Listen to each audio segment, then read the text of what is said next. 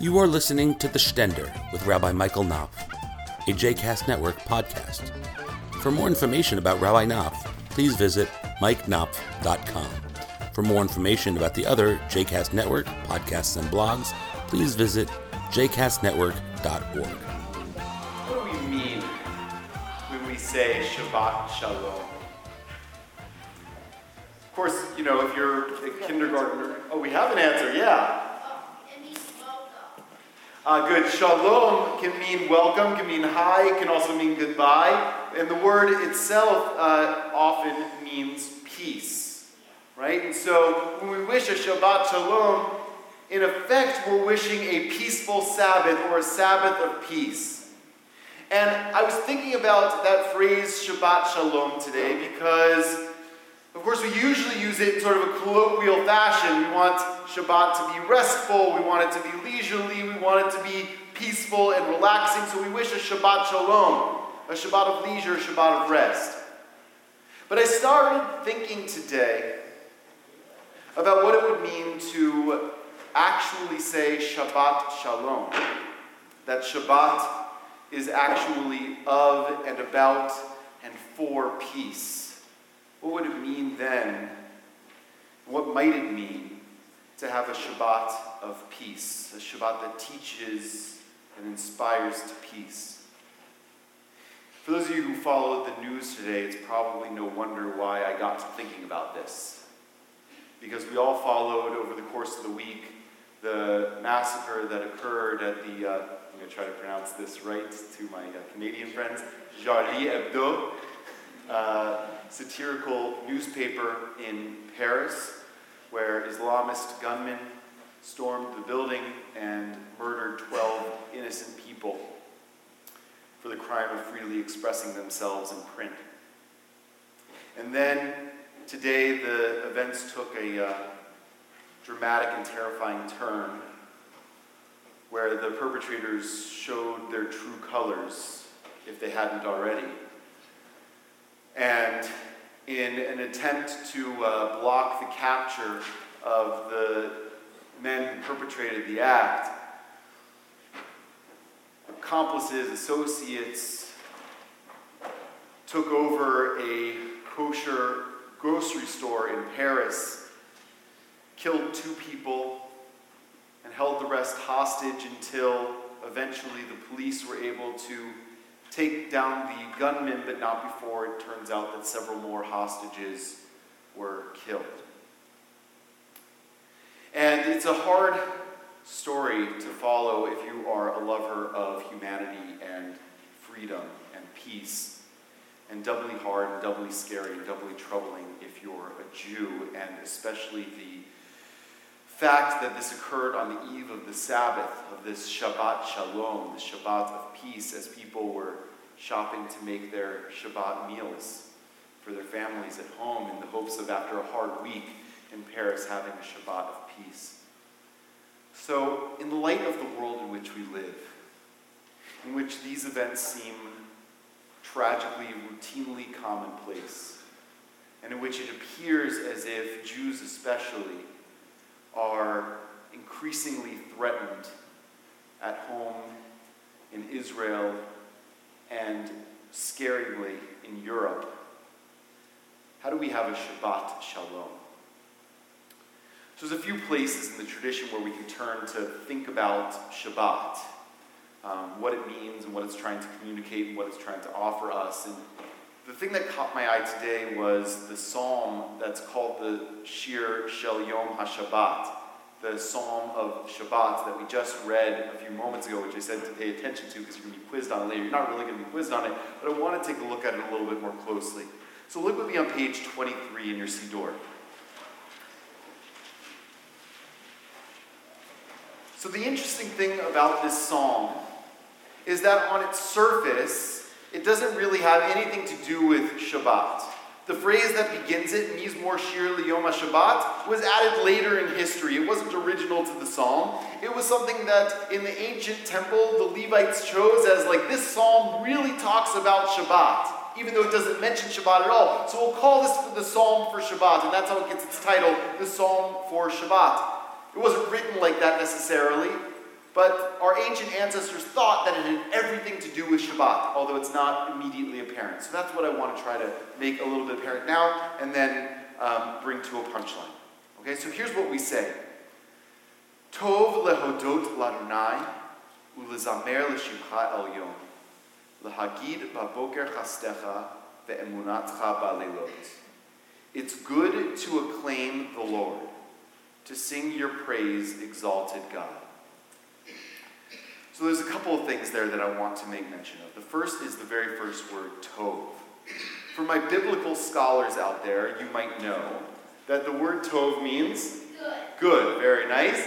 And the word tov very strikingly appears several times in a very famous biblical passage.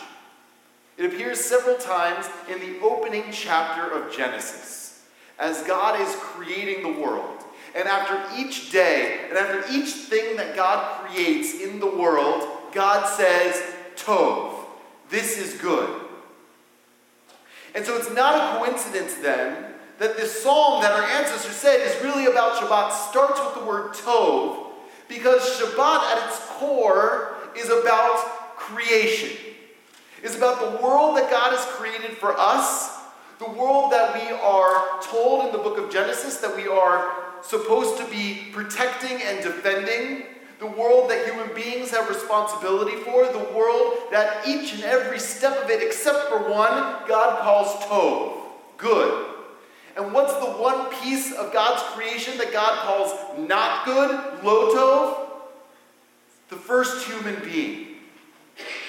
God says, Lo Tov heyot adam levado.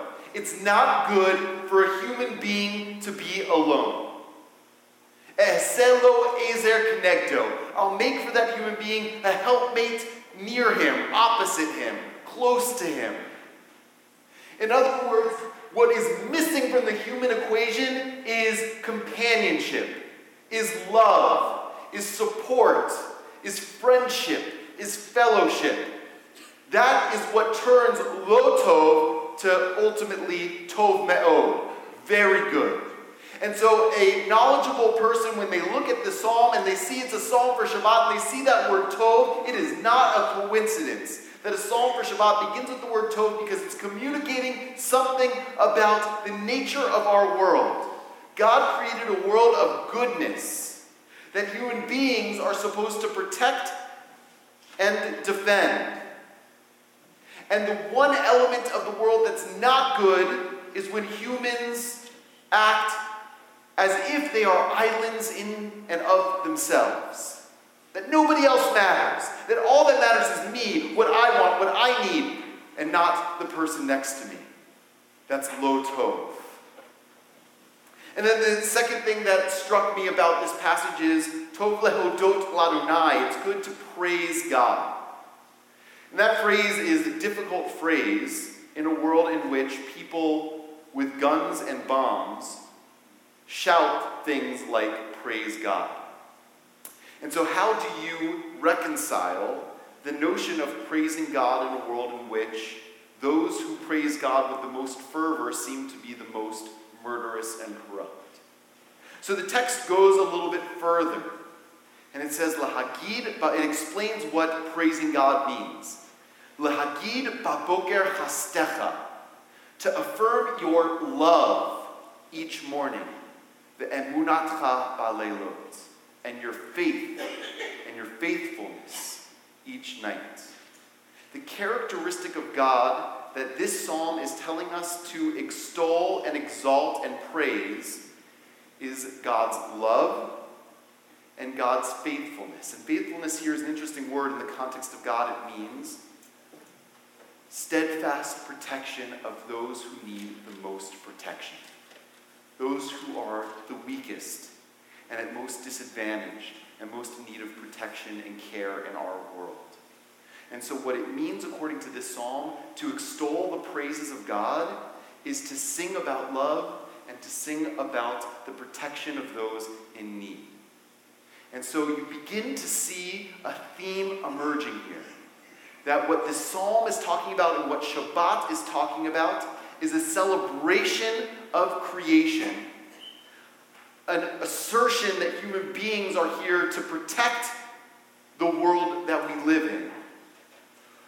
That doing so is an act of praise of God, and that God's defining characteristics are love and protection of those most in need. What a statement that is about the nature of what it means to be human in the world, is that we are meant to ensure that this creation of goodness remains good, that it doesn't revert back to chaos, that it doesn't revert back to violence, and that love and protection are the values that get celebrated and taught throughout. And then it says something amazing. How great are your works, God? Your thoughts are beyond our grasp. An amazing statement that the world God has created is so amazing, so beautiful, human beings can't even comprehend it. God's thoughts and God's works, human beings can't even comprehend. How much of an answer to an ideology that says we know what God wants so much that we're willing to massacre people in order to perpetuate it. And here the psalmist says what it means to have Shabbat, a celebration of this majestic and good world, is the recognition that what God can do and what God knows is beyond human comprehension. And so therefore a little humility, a little backpedaling before we believe that we know so much what God wants that we're willing to murder for it. Ish bar lo yidal ma uchsil lo yavina zot. A stupid person doesn't understand that. Bifroach reshaim kamo esev v'yatzitzu kol poale aven. The wicked flourish, springing up like grass. And I thought about that this week, because it feels like no matter what we do, no matter how far we get into human history, no matter how much progress we make, the people who terrorize our world continue to pop up, and the ideologies seem to be getting more, not less popular, and there seems to be more people we ought to be afraid of. So it's an interesting idea that the wicked spring up like grass. That idea gets challenged in just a second. Hishamdam ade ad, but eventually they are all going to be destroyed forever. Va'atam marom le'olam Adonai, you are exalted above all forever, God. Ki hine oivecha Adonai, your enemies, God. Remember, the enemies of God are those who are opposed to the values of love and of protection of those in need, who seek to turn a creation of goodness back into chaos, who seek to turn a creation of peace, of shalom, back into violence. They are the enemies of God. Ki hine oivecha yovedu, they will disappear. Here's the punchline. Yit pardu kol po'ale aven. Yit pardu is an interesting word. Translates here as they will crumble. So think back to that image of grass. If any of you have grass, you know that a blade of grass doesn't have very deep roots. And unlike a lot of other plants, it's sort of independent of every other plant. Right? So when it says the wicked may spring up like grass, it's actually not a compliment to the wicked. It's not a statement that these people are this pervasive ideology. It may cover the whole world, but ultimately it's flimsy and it's delicate, and it is, in the end, it says here it will crumble, but the word parade really means it'll disperse, it'll scatter, it'll go away, because there's nothing to hold on to it. There's nothing it's holding on to, and that's by action and also by ideology. The point of the ideology that is responsible for acts like the Charlie Hebdo massacre and the massacre today at the kosher market in Paris, the nature of the ideology is that it doesn't hold on to anything. It's ultimately nihilistic. It's ultimately disparate from everybody else, which is why there has never been a successful state run by terrorists. Because the language of actually governing and bringing people together and building a stable society, that's not in the thought process of people who are seeking solely to rip down what exists. And that's why ultimately the psalm says, go away. But here is what the text affirms. Tzadik katamar yifrach, ke'erez balvanon yiskeh, Shetulim beveit Adonai, v'chatzrot Eloheinu yafrichu. The righteous will flourish like the palm tree. They shall grow tall like a cedar in Lebanon. Planted in the house of Adonai, they will thrive in the courts of our God. The response to ideologies that are in their nature like grass is to build communities and values that are of their nature like deeply rooted trees, that allow branches to exist outside, on their top, that allow for different versions and aspects of those ideologies, that they're not monolithic, but ultimately that they bring people together. That it's about, remember the beginning of creation, what's not good, lo tov heyot adam levado, it's not good for the human being to be alone, because what we are supposed to be like as a community, as a people, is like that tree, connected together at our roots, stable at our core. We may have different ideas and different manifestations out at the top, but ultimately we hold together. And so the idea of Shabbat Shalom is really related to the idea of Shalom being Shalem, whole, complete. So the notion of Shabbat Shalom, a day in which we celebrate creation, step back from creation and realize the glory and majesty of God, is a day in which we realize that to live in this world is to hold each other, to love each other, to care for each other, to protect each other, and to build a world of wholeness and of peace. It won't end, sadly, murderous ideologies. But as Martin Luther King said, darkness cannot drive out darkness. Only light can do that. And hate cannot drive out hate. Only love can do that. So Shabbat reminds us of that crucial lesson for living. That though we may not ultimately have control over the dark forces in our world, what we have control over is the ability to bring more light, more love, more healing, and more wholeness into the world we live in. And so we pray, may peace come to us, to all the people Israel, and to all of humanity. Please sing after me. Od yavo shalom aleinu. Od yavo shalom aleinu. Od yavo shalom aleinu. Od yavo shalom aleinu. Ve'al kulam. Salam. Aleinu ve'al kol ha'olam. Salam, salam. Aleinu ve'al kol ha'olam. Salam, salam. Shalom.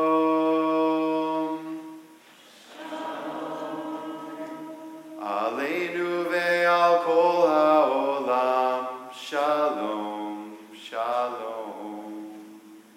Aleinu ve'al kol ha'olam, shalom, shalom. All together. Od yavo shalom aleinu, od yavo shalom aleinu, od yavo shalom aleinu ve'al kulam. Od yavo shalom aleinu, od yavo shalom aleinu, od yavo shalom aleinu ve'al kulam. Salam aleinu ve'al kol ha'olam. Salam, salam. Shalom.